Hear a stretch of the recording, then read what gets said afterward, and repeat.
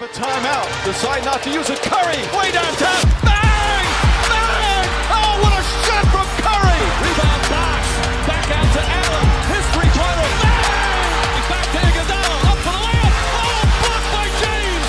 Here's Middleton. Giannis trailing the lob. Ooh.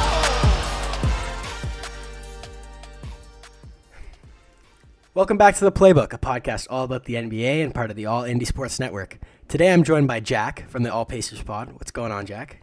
What's up, man? Glad to be here. You're my favorite podcast to listen to right now, so I am glad that I get to listen to myself talk a little bit this week. Yeah, of course. Today we're joined for a special episode by Alexis Ajinça, who played for the Pelicans, Mavs, Raps, and Bobcats. So I think we should just hop right into the interview. Sounds good to me. We'll just jump right in if that's cool with you.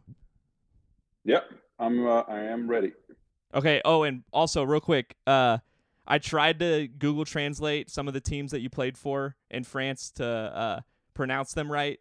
There's no hope. So just feel free to correct us along the way, okay? No problem. Okay.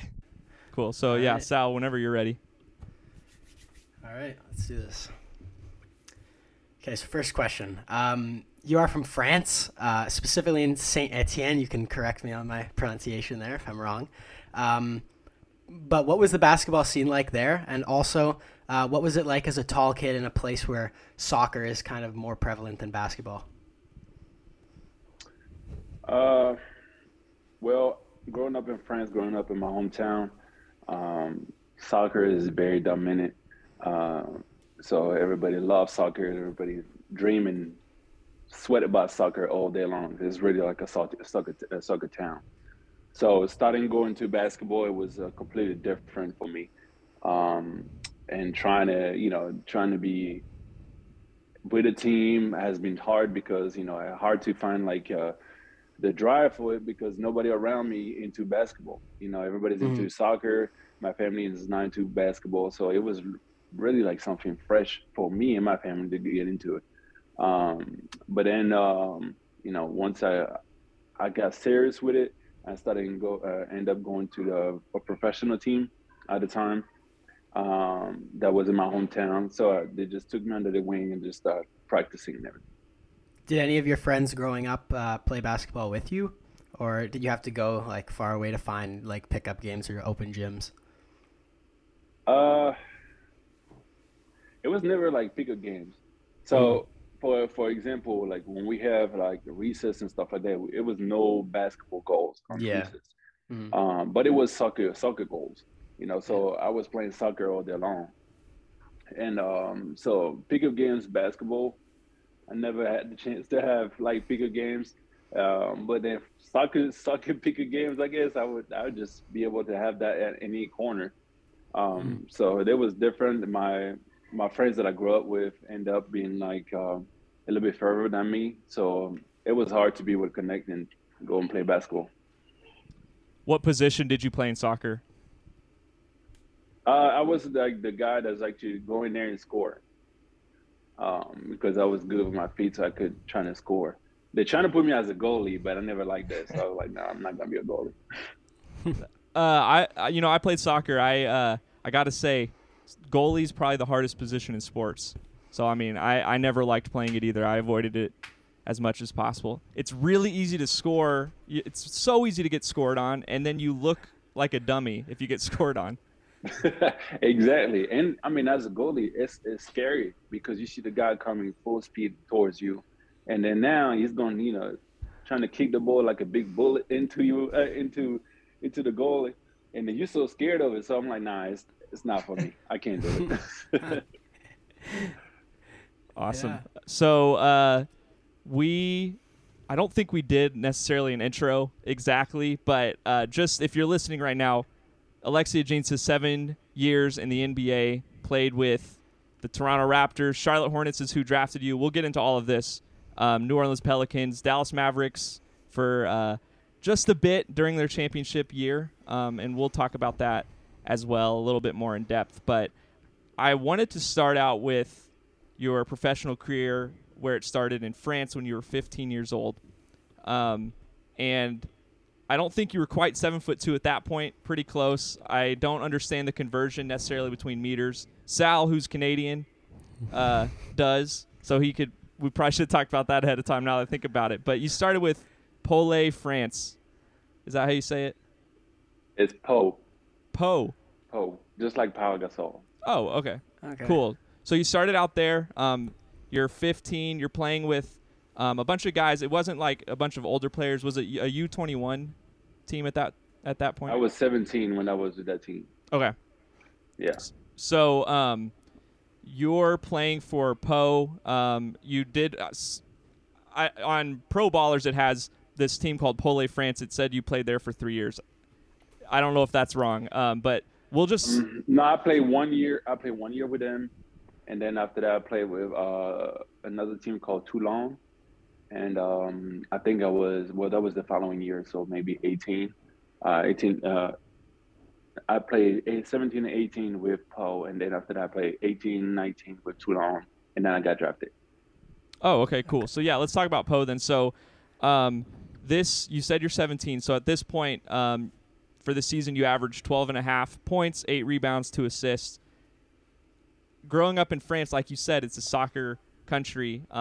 Was there ever a moment where you thought, and maybe this was it when you played for Poe, was there a moment when you had that realization of, man, I might be able to make it to the NBA, or was that even a fathomable thought at the time? At the time, yeah. At Poe, yes. The only time when I started like thinking about NBA was probably in my French academy. It's called INSEP. So basically, it's a bunch of the best French guys on my group age. We put a whole team together, and it's based in Paris. So there's the most talented guys goes to that academy, and then after that we play against pros. So it's like we play against in the third division. Professional third division, and then that's where we are. That's when with my teammates being on behind my back, telling me, "Oh, you're gonna go to the league," and then stuff like that. And before that, I was like not even very serious with it because I was like thinking, "Hey, you know what? I'm gonna be a professional basketball player, but in France." I never thought about going outside of France, and then I end up following and listening to my teammates. And they basically pushed me to follow my dream. Yeah. Speaking of those few teams that you played for before entering the 2008 NBA draft, what was your draft process like, and what were expectations that you had in your head when draft night was actually happening? So it was tough. I had 14 workouts. I don't know how many days. It was a very short period of window. So I was always in a plane, always going to play and do workouts with different teams. So it's been tough. So I was exhausted. Some of them I was so tired because of all the traveling I was doing. I was projected to be in the maybe in the first round. But in my head, I was like, I'm gonna go for being in the green room because I wanted to be in the top 10. And at the time, I was right there with all the guys that was like supposedly going to the green room in top 10. So I was like battling within every workout. Every workout I had DeAndre Jordan, Javon McGee, Roy Hibbert. So it was like a good competition. And I was skinnier than them, but I was athletic. I could run very well. And I was moving a lot, so that's a little bit different. My game was a little bit different than them, and I could shoot. So a lot of teams was telling me, "Hey, you were the best guy on the court today, and everything." So I was like, "All right, cool. So I'm gonna be in the top 10. I'm gonna make it." And top 20 was pick 20, so I was completely fine with it. Even though I was hoping to be in the top 10, but 20 was great. There's a lot of teams or a lot of players that talk about. I know Draymond Green talked about this a while in one of his podcasts. So I can't remember which team it was, but one team promised that they'd draft him, and then they passed on him. Came their pick. And was there any kind of teams that promised you a selection that didn't pick you, or is that, or is there any teams that were super like thoroughly impressed with you during your workouts that were confident that they'd make you their selection? I mean, there was a lot of teams that was very interested. Every time they had told me like, I was the best center on the workout. Very impressive. Like the Nets was very impressed because I was the best shooter on that workout as a big man. A lot of teams, Cleveland and the Charlotte Bobcats at the time, which I ended up being drafted by. But a lot of those teams were like concerned why would I was not playing way more in French division, and I had to explain to them. Say, well, I'm battling a spot with like actually American players that are like 30 years old, and I'm 17, 18, playing against with them. So I'm like, it's hard to battle with them, and they got like 30 pounds on me. I got potential, but they got 30 pounds on me. So the coaches are obviously going to go with those guys, which they had a bigger paycheck and stuff like that. So, it was not really a team that promised me anything. Even though the Charlotte Bobcats had told me they were going to draft me, they were hesitating on getting me on number 9 or number 20, and they ended up getting DJ Augustin on number 9. Pacer legend, DJ Augustin. I mean, we messaged you from all Pacers. We're big Pacer fans over here, so shout out DJ Augustin. But let's actually talk about that Charlotte Bobcat experience, your rookie season. So you're the youngest guy on this team at 20 years old. With being so young, did any veterans step up and take you under their wing? And if anyone did, who were some of those guys? Yeah, especially at the beginning, I had a language barrier, trying to understand everything they were telling me, but it was a little bit harder. So I had Raymond Felton that helped me a little bit. I had Jason Richardson that helped me a lot, put me under his wing and helped me with housing and stuff like that. And then after that, they ended up trading for Boris Diaw, which is another French guy. So he put me under his wing, and that was way easier because now there's no language barrier, so it was easier for me to do that transition. Speaking of good players, like you mentioned, Boris Diaw, Jason Richardson, you played with a lot of good players throughout your career. Just to name a bunch of them, you got Gerald Wallace, Tyson Chandler, Steven Jackson, Jason Kidd, Sean Marion, Cron Butler, Jason Terry, Dirk, DeMar DeRozan, Anthony Davis, Drew Holiday, Tyreke Evans. I could go on forever. But if you had to pick 5 guys to make a starting 5 with, based on their talent level when you played with them, who would you pick as your big 5? You'll be the coach in this situation. Yeah, I'm the coach. Yeah, we usually, whenever we ask this question to guests, they always want to put themselves in the lineup, which is great. So we're assuming that you would be in this lineup, but for the sake of this, let's just make you the coach, okay? No problem. All right, so I'm the coach. Point guard, that's a tough one because I like Drew Holiday the way he plays, and I feel like he's underrated. Mm-hmm. But point guard, I put Jason Kidd as far as passer and leader on the court. Position 2, Jesus, that's a tough one. Position 2, I would put DeMar DeRozan. Okay. I did 3. I put Jason Richardson. 4, I put Dirk, and the 5. At the 5, I want to put AD, but he doesn't like to play 5, so it's a position. So. Yeah. I don't know. I'll probably put Tyson Chandler. Okay. Or even Brendan Haywood, but Brendan was like having a knee problem a little bit when he was with the Mavericks. So I might put Tyson Chandler. Yeah, awesome. That's so funny enough, you said that about AD. That was pretty funny. Yeah, I mean, I played with AD for a long time, so technically I played 6 years with him. 2 years, and then I signed 4-year extension. So I know the guy like the back of my hand. So he just don't like to play the position 5. He just loves position 4, which fits him perfectly. Yeah. And with me, it was perfect because I don't mind playing 5.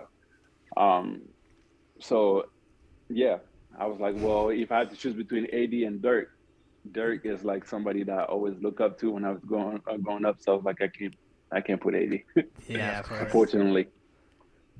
That's awesome. And me and Sal, before the podcast, were talking about a question that we're going to ask in a bit. It's basically who's one of the best players you ever played with, or 3 guys you played with. And he's like, well, we already know the answer is going to be AD. But, hey, we don't know now for sure, so we'll talk about it when we get there. Yeah, let's just go into it now. Yeah, who's the most talented player you ever played with? I mean, it doesn't necessarily have to be anyone that we would expect, but, yeah, most talented player. Most talented player. I don't know. I mean, Dirk is a Hall of Fame. Yeah. So, I mean, AD is probably going to be a Hall of Fame as well. But I would say, I don't know. That's a tough one. Most talented player. I guess I put AD, but we'll see. I might put Dirk, because Dirk, I know what he has accomplished. So the whole thing, and I think AD still have a lot under his sleeves, and I think he's capable of accomplishing more, but he just, he's still playing. So I was just gonna put Dirk for now. For sure. There you go, Sal. I mean, not what we expected. I knew it was between the two. I knew it was between the two. Yeah, I mean, I played with those guys, but they were like kind of end of their career. Yeah. So it's a little bit different. Even, you got Caron Butler was amazing on the court. Jason Terry was amazing on the court. Yeah. The Myers, so DeMar as well. So the most talented guys, that's tough. Yeah. And I mean, you got a longer look at AD. You played with him for a lot longer than you did with the Dallas guys. So, I mean, even you saying that Dirk's probably up there, I mean, is really saying something about how talented Dirk is. Yeah, and he was at the end of his career, but still scoring 30 points sometimes, 35. I mean, what he did in the playoff versus the Miami Heat, that's kind of crazy. It's very crazy. I mean, it's unexplainable almost, other than he's all-time great, right? That's the only explanation. That's what it sounds to me. So I want to talk about your rookie year just a little bit more before we get into some more of these other teams. So like I said, you were 20 when you came over. What's that culture shock like for you? I know you're like flying all over the place. Like you said, you had the 14 workouts. So it's kind of like an unbelievable experience for anybody, even, living here in the States. But when you finally made it to Charlotte and you're going through training camp and you're trying to figure out where to live and all of this stuff, like, what's that like for you being a young 20-something? And, I mean, culturally, what's the difference? Did you have family with you? I mean, we just want to hear about that kind of, like, intro to the league. I came here alone, so it was hard, because, I'm 20, but I didn't know how to do simple stuff, like, I didn't know how to open a bank account, how to do all that. And then I happened to have all this big contract coming in, and I was like, well, I don't understand everything that comes with it, how the taxes working and stuff like that. So to me, there was a big cultural difference, because as far as you guys doing taxes and the way we do taxes is completely different. So it was a little bit different, but I would say the big cultural difference was the way the cities are.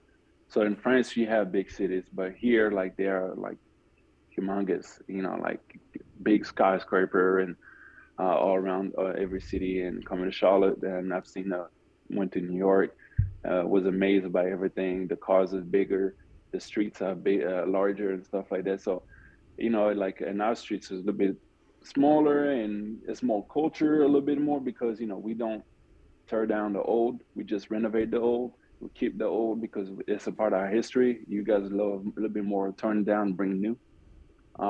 So it's a little bit different. In the food was just night and day for me. But it was hard to be able to accommodate myself to the food. What's the French cuisine like in Charlotte? Where's the French cuisine? Yeah, did you find any French restaurants in Charlotte you liked? Yeah, I did. It's actually like quite a few. So they have like nice restaurants, but they have like a lot of French pastries. I would say patisserie like stores everywhere. So we probably have like 4 or 5 different locations that I think the chef is ever French or the owner is French. So it's very authentic. So to me, it's perfect because I feel like I'm home and I can go and get my little croissant or chocolate croissant and dessert, and I'm like, oh, this is perfect for me because that's how we eat breakfast, you know. So it's different in the textures. I mean, it's you got to try to be able to see the difference. Yeah, for sure. So did you have a favorite memory or story of your time in Charlotte playing for the Bobcats? Was there any rookie hazing moments that you had, or rookie duties that kind of stuck with you as your career went on? Uh, so I think I don't know if it was done before I got to the league, but they started they gave us like backpacks, funny backpacks. I had my little pony backpack, and I had to wear that backpack, or almost they wanted me to wear it all year long, but it was just for the training camp. So I had that, and I had hair coming out of the bag, and it was coming with a little brush, and they were telling me I had to go and brush the hair, So I mean, I still have the backpack because I feel like it's a cool memory. Of course. But it was a funny moment, and they're trying to get me some to go get some donuts from Krispy Kreme. Hmm. And so at the beginning, I was getting them donuts and stuff like that. And Coach Larry Brown, he got mad. It was like, nah, no more donuts because we got like players that was getting overweight, and they were on the wait list, whatever. So they were like, no more donuts is allowed in the locker room. Um, Another one, they wanted uh, they wanted chicken wings and chicken breast from we have a fast food here called Bojangles, Hmm. and they wanted me to get them wings and everything from Bojangles. But I was like, all right, well, listen, I can go. I'm going to go get wings, and there's another spot called Five Church, and there's chicken wings as well. So I was like, cool. So I get a bunch of it, and I pay with my money, go to the plane. And they look at me, it's like, yo, Rook, what the hell is this? I was like, yeah, well, it's chicken wings. Yeah. Like, man, those are disgusting, man. We want the other one. I was like, well, sorry guys, that's all I got. So they got on me because of that. And to me, I had this big bag full of chicken wings all by myself with biscuits, and nobody wanted to touch them. And I was like, you guys make me waste my money. But another hand, I'm like, I don't see the difference. So I'm like, I'm fine with it. That's awesome. Real quick before we move on, who was the player that was really enforcing the hazing for you?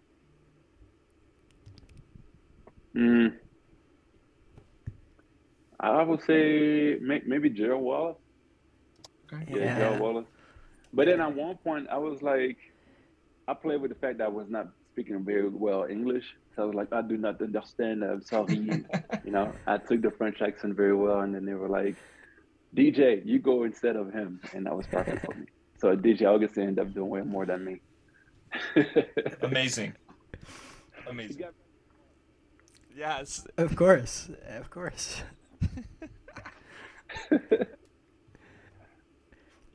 Yeah, so in 2010, you ended up getting traded to the Dallas Mavericks along with Tyson Chandler, but you only played 10 games before getting traded to the Toronto Raptors mid-season. Obviously, it's very difficult to be traded in the NBA, but for it to happen twice within 6 months is different. What was that experience like? Man, I was so pissed that the Mavericks ended up trading me, and I told them too. I told the GM when he called me. I said I'm pissed because I know you guys gonna go to the championship, and And it was like, yeah, we hope so. I said, no, I told you, I know you guys are the champion. You're gonna win. It was like nobody believed me. I said that since training camp. I was like, we're gonna win. I would keep on telling that to the camera. I was like, we're gonna win. I just feel that we're gonna win. So when they traded me, I was very mad, and I was like, at the time they traded me to Toronto. Toronto had 17 wins, Mm-hmm. and it was like we had the season was almost over. And I was like, bro, I'm going to one of the top team to the worst team, and on top of that, I'm going from 84 to 90 degrees to like 14 to -4. I'm like, what? What am I doing? But I was pissed. I didn't like it. And when sometimes you're so mad that you start to have those tears coming down, that's how Mm-hmm. mad I was. And I just ended up, enjoying my time in Toronto. But I was just mad because yeah, I know the situation, I know what they were about to do. Yeah. So yeah, no doubt. Did you get a call? I mean, is that how you found out the news? Did the general manager call? I guess both times, from Charlotte and then from Dallas, or did you find out from like a friend or family member who called you? Well, the Charlotte was during the summer, so it was a little bit, I would say, better. But during that summer, that's when I lost like four people in my family. I lost my grandfather a month before my grandfather died. I lost a cousin, my mom. Then my grandfather passed a month after that. 3 weeks after my grandfather was my dad, and after that was my grand uncle. 40 days after my dad, and then I received a call saying I got traded. So to me, it was like everything went down, and I didn't want to play ball. But then, so that was a tough call. But then, um, when I was at the Mavericks, I'd end up do the warm up. We were in Chicago, and then do the home warm up, getting ready to play, getting ready to suit up, and then Coach Carlisle could just call me on the side, let me know, hey, they're about to trade you, so I don't want you to be in that mess with the media and stuff like that. So if you want, you can just go now and go to the hotel. He was like, okay. Well, I ended up going to the hotel, and on the way to the hotel, the GM called me and told me that we were about to get traded, but I didn't know. I didn't know nothing about it. That's wild. So I'm curious because following this season, following your time in Toronto, you ended up going back to France to join your former club that you had played for before your NBA stint. Was part of the reason to go back because you had all of this stuff happen in your family and you weren't there? I mean, what were some of the factors that kind of brought you back to France? Well, it was the lockout. That was the lockout year. And when I was at the Mavericks, had the option to pick up my fourth year, and they ended up not doing it. So then I was free agent, and at the same time it was the lockout year. I could have gone to different countries and stuff like that, but I was like, well, let me just go where I know I'm comfortable with, and I can get to different level, because now I know I'm gonna play.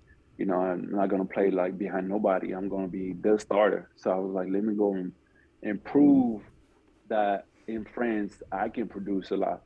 And so I ended up going back during the lockout. I ended up just going back to my old team just for like a few moments, um, because I knew they didn't have no spot for me. But they had like a guy that was hurt, so they wanted me to replace him for that amount of time. So just do a contract just for the replacement. And then when it was off, I just went to a different team. So I actually want to talk about this because you played for this team for 2 games, and I went to look at your stats. It's unreal. I mean, you were 2-0 during that time. I can't believe they let you walk, because I was looking at it. You averaged 21 points, 10 rebounds, 1 assist, but also had a 29 player efficiency rating. And that might not sound like anything to people listening right now, but what I hear when I see 29 is you were playing at an astronomical level during those 2 games. And it is a small sample size, so I don't want to buy into this too much. But I looked at the NBA during the 21-22 season, and the list of guys and by the way, so a 15 is average for player efficiency rating. If you have a 15 PER, you're probably an average basketball player in the league that you're in. So there were 3 guys in the NBA last season who had a 29 or higher player efficiency rating. That's Jokic, Giannis, and Embiid. And then 4th was LeBron, who had like a 26-something. All that to say, during those 2 games that you played back after your NBA stint, you came in and just tore it up. I don't know, like, you must have been shooting 90% from the field and 90% from 3 or what, but it was an all-time. Well, I was very efficient, and I mean, my teammate that was there, like, they were struggling. They were struggling to score.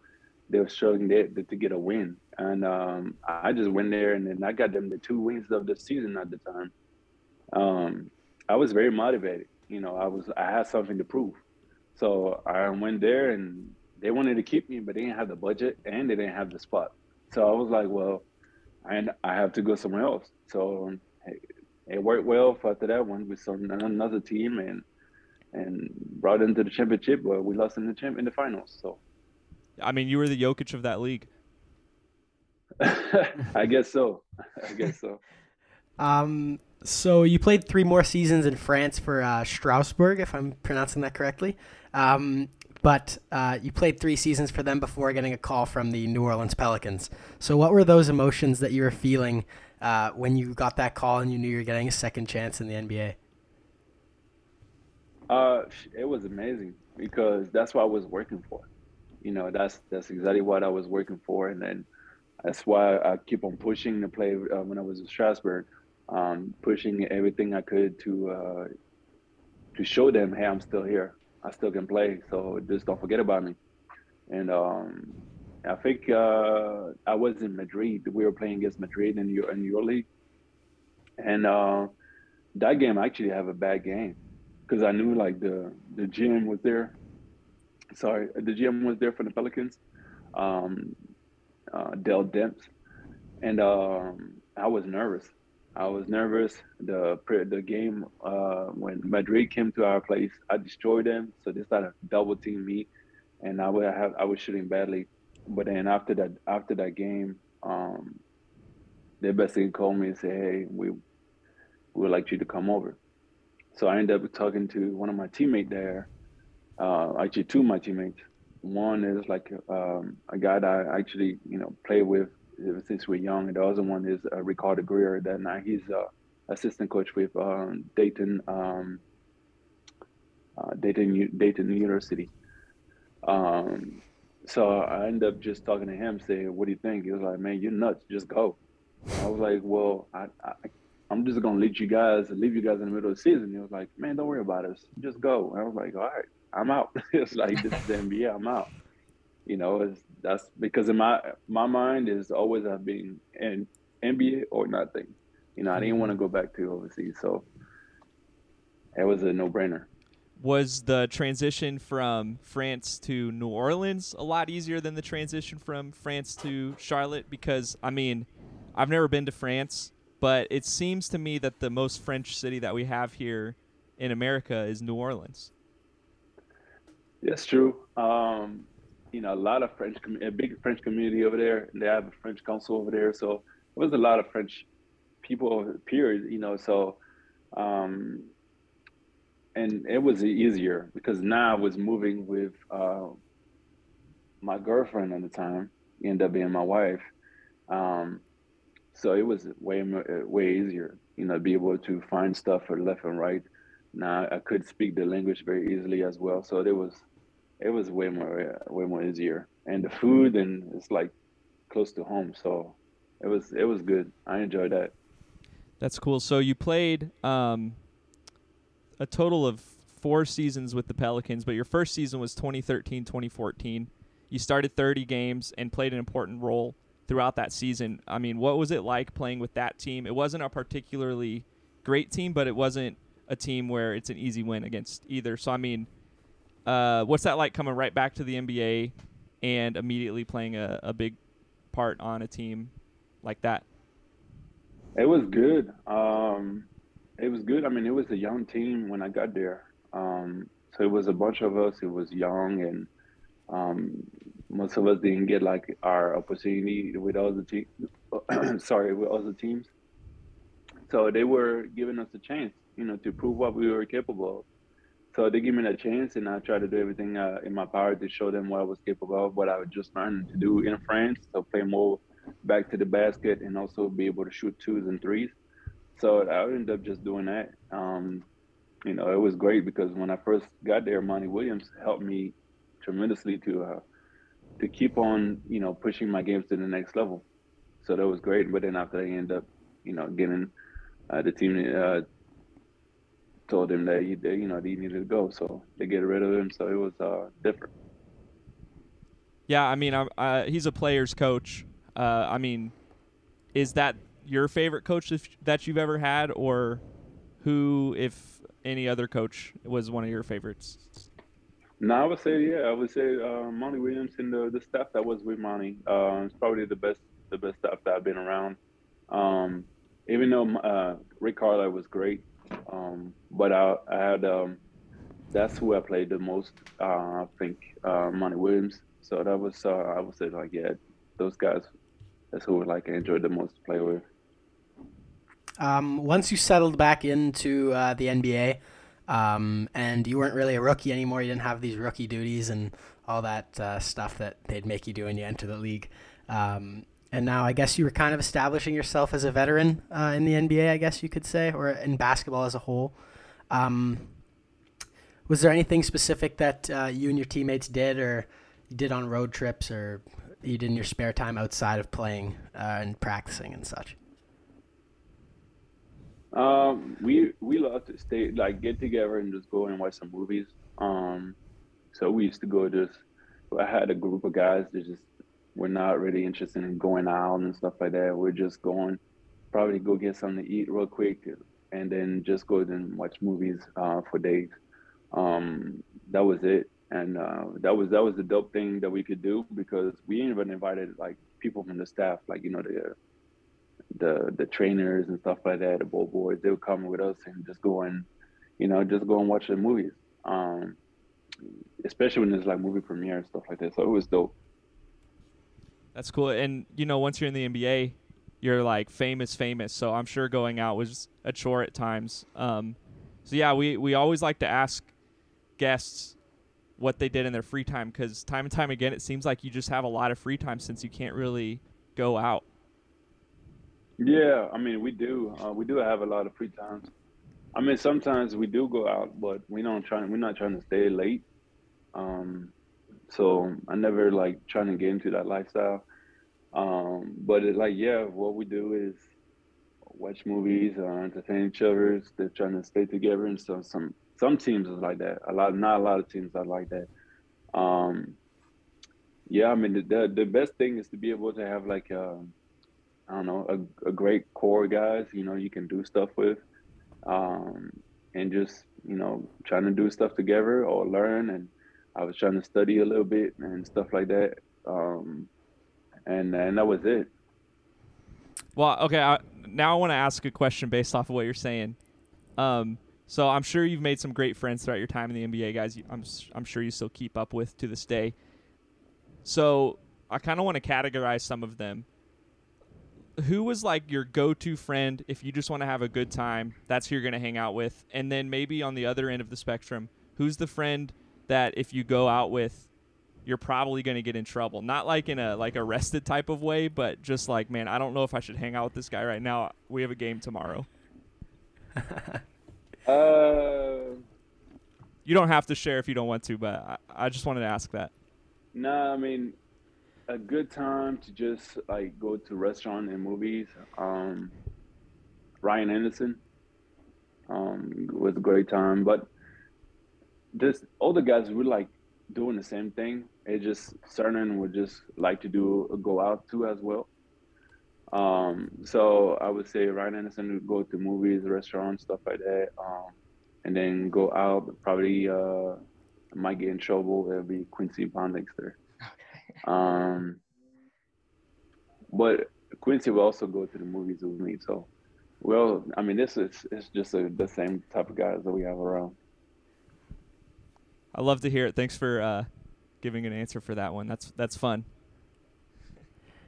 Yeah, of course. Because we've talked to some guys in the past that actually on the Pacers, I guess last season, Kiefer Sykes, I don't know if you know who that is, but he was talking about how there was different like cliques amongst the team and different groups of guys that hung out.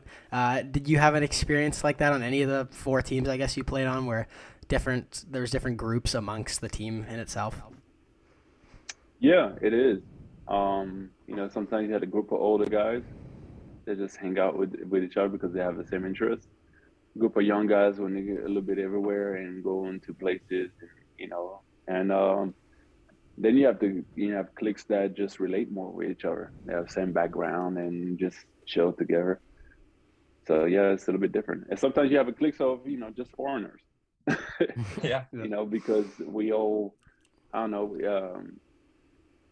In my team with the Pelicans, we had Omer Asik was a Turkish player.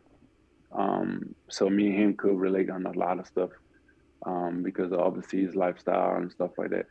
So we hang out together, but we also bring all the guys that actually understood and trying to be a part of it. So it was a bit different. So and I was trying to remember when this game was, but on January 1st, 2014, you started for the New Orleans Pelicans against my beloved Indiana Pacers. I actually went to this game, and I know this might just sound like I'm just saying this since you're on the podcast, but I do remember you doing the jump ball. That's basically all I remember until I was texting a buddy today. I texted all my friends who are NBA fans, like, hey, I'm talking to Alexis Ajinça later. Any memories? Maybe you can unlock something. He said, oh, what about the Roy Hibbert dunk? And I looked it up. It was this game. You posterized Roy Hibbert. It was amazing. An amazing poster dunk. I was there. It unlocked that memory for me. But where does that rank amongst your best career dunks? Because at the same time, I had another one of my buddies, Will, text me and say, he posterized Andre Drummond too, who on this podcast we consistently referred to as the GOAT in basketball. Yeah, that's right. That's right. I did. I don't know. That Roy Hibbert dunk, it was good because it was just me coming back and boom, I just dunk on him, showing, because at the time they were talking about him being the best defensive player. So that was great to be able to show that against him. Yeah, I did dunk on Andre. I think, I came down and then I just dunked face to face or something like that. He trying to block it. I don't know. It's quite a lot. It's quite a lot of dunks. What's your mentality? What's going through your head when you're driving down the lane? Are you thinking every single time I'm going to dunk on this guy? If the guy is taller, yeah, I'll probably go and try to dunk on him 99% of the time. Because I always took that as a challenge. Me showing off that I was actually better. So I always trying to dunk on the guy that was taller or same height, trying to prove a point. Well, yeah, let me ask real quick then. So who's one guy that you wished you could have dunked on that was taller than you that you just could never quite dunk on? Or I guess who's your dream person to dunk on? Shaq. Great answer. Shaq. Well, yeah, I was not able to do that. But some of that, I don't know. I'm not sure. I don't know if I dunk on. I don't think I dunk on DeAndre Jordan. But there's somebody that was on my top list I wanted to. Yeah, just talking about, I guess, the highlights of your career. On April 8th, 2016, you played 37 minutes against the Lakers, and you led the Pelicans to a win with 28 points and 15 rebounds. Now, statistically, this might have been the best game for you in the NBA, but in your opinion, what was the best game in your whole career? In my whole career? Or in the NBA and overseas? Well, I mean, the NBA, that's that game. 28, 15. Yeah, this might be the best game. And I have another one with I'm against Miami, and I end up scoring the last basket. We were down the whole time, and by the end, I just went above, put the last 2 points to go above. I think I scored 24, something like that, or 26, something like that. I got quite a few nice games. When they actually gave me the opportunity to show what I was capable of, I would show up. Um, but overseas, I would say like I had like 28 points, 8 rebounds, eight steals. Um, in France, I think it might be one of my best one. Or I had one before the NBA. Was like 8 points, 8 points, 14 rebounds, and 10 blocks. Shoot. And that was one of my nice one. Um, in D League at the time, I had triple double, Mm-hmm. 20, 10, and 10 blocks. Um, so yeah, I mean, I have quite a few. It was nice. Well, okay. Do you remember your best block then you've ever had in your career, or the one that means the most to you? I don't have. I mean, I know what's his name. Andrew Wiggins tried to dunk on me, and I blocked it, and it bounced back, hit the back of the rim. Um, I mean, that's a good one. I mean, he's crazy athletic, so I know he was coming in ready to embarrass you, and you stopped him. That's good. yeah, I mean, and I think right after they dunked over Rudy Gobert. So yeah, I was glad he didn't go through with me. Something Yeah, against Frenchmen. yeah, for sure. So speaking of blocks and playing defense, who would you say are the most difficult players that you ever had to guard in the NBA? Shaq. I mean, it's simple. Just tell you a story. I got on the court because Shaq went out, and he was with Phoenix at the time.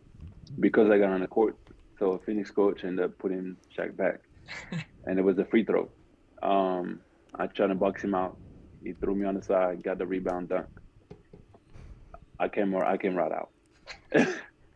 I tried to box him out. I was around 220 at the time, and I'm trying to push him out as much as I could. I couldn't do it.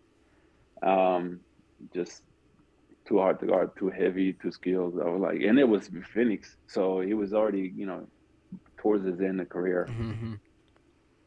So what would you say is your welcome to the NBA moment? I guess throwing it back to your rookie. That would be it?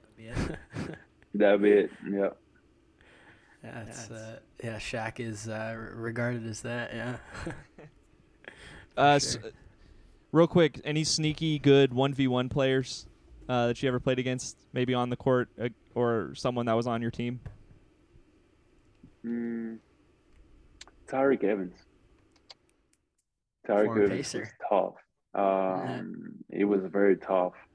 I think a lot of people misunderstood him, and I just wish he had maybe like a better surrounding outside of basketball.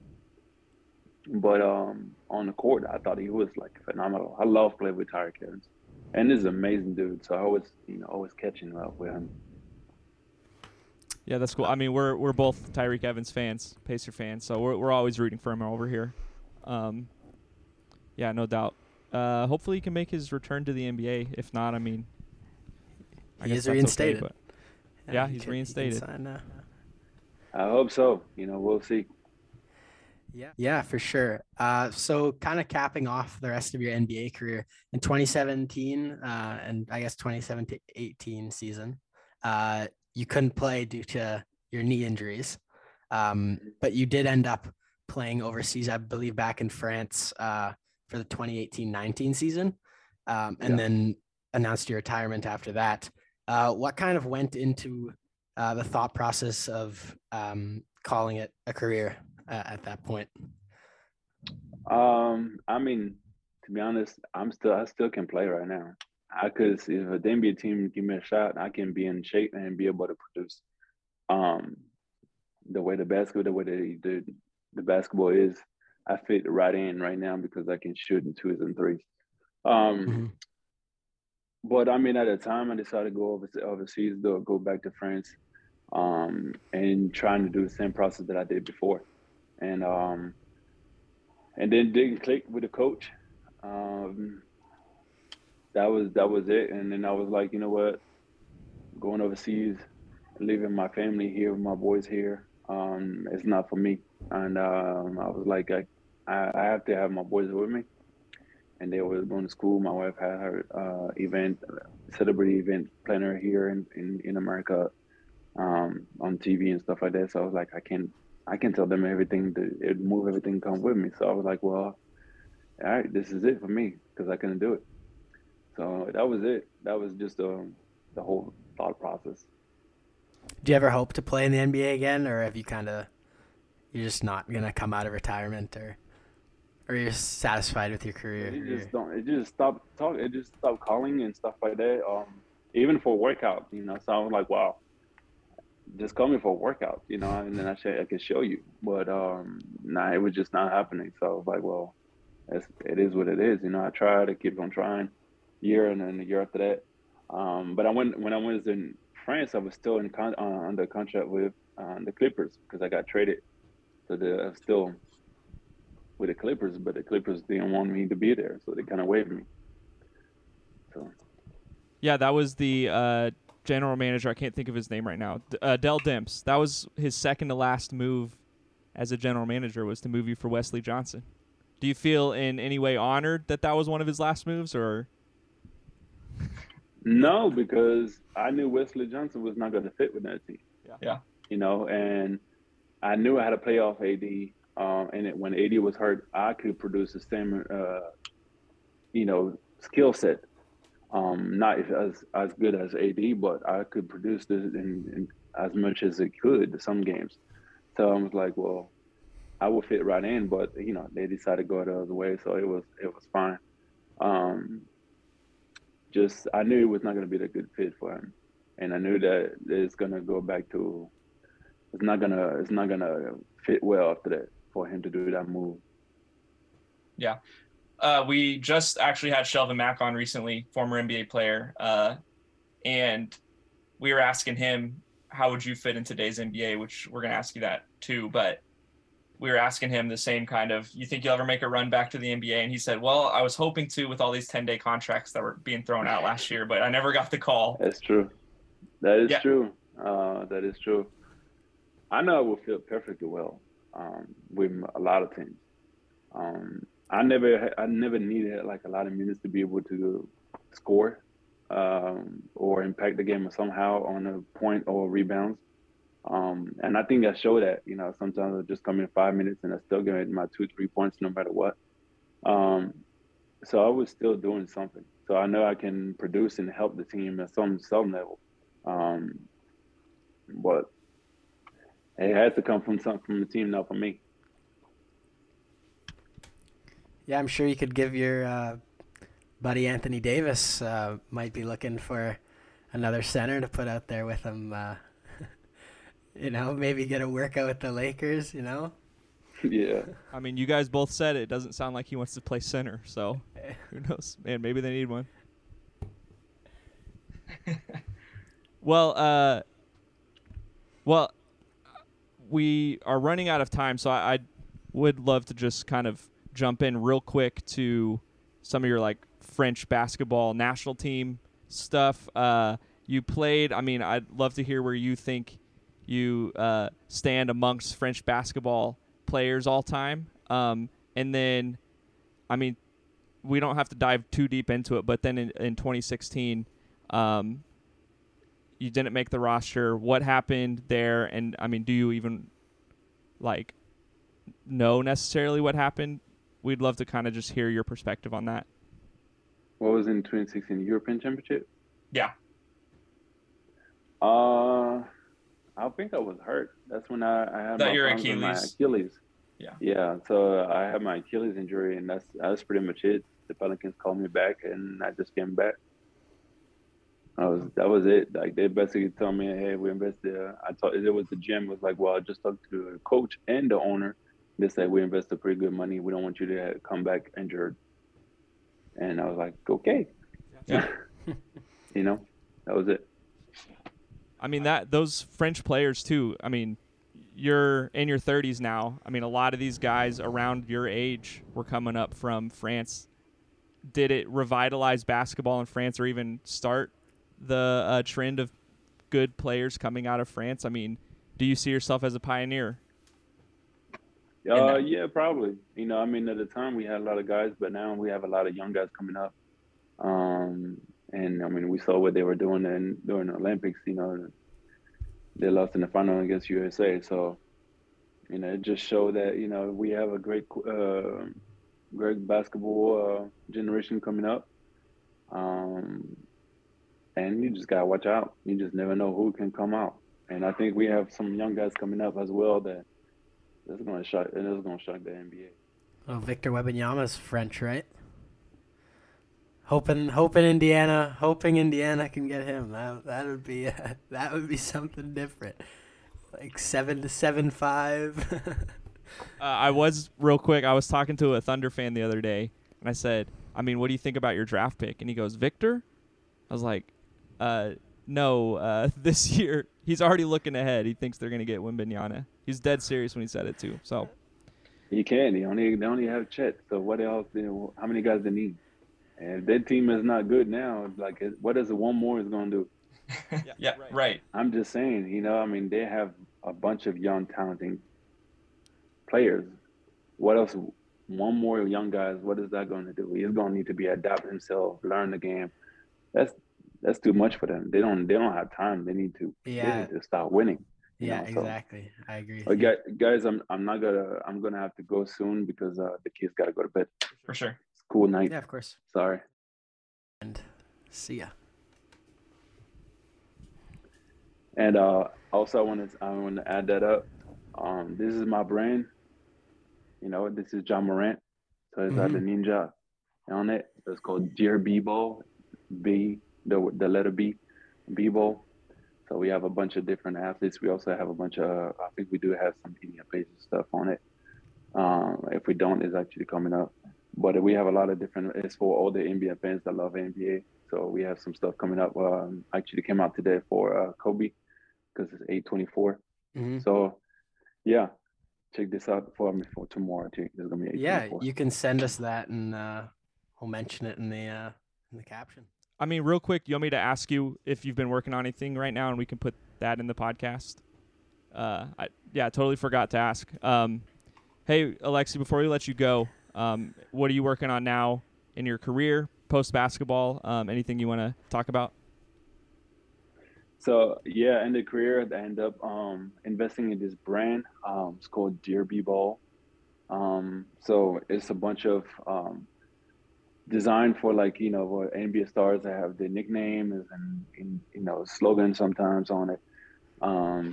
So we just have a new stuff coming out all the time. I believe we have the Sleeping Steph Curry on as well. It said night. So it's all different nice design and shorts that comes out. So that's one part of it. I build out a solar panel company out of Charlotte right here. So we service the entire USA.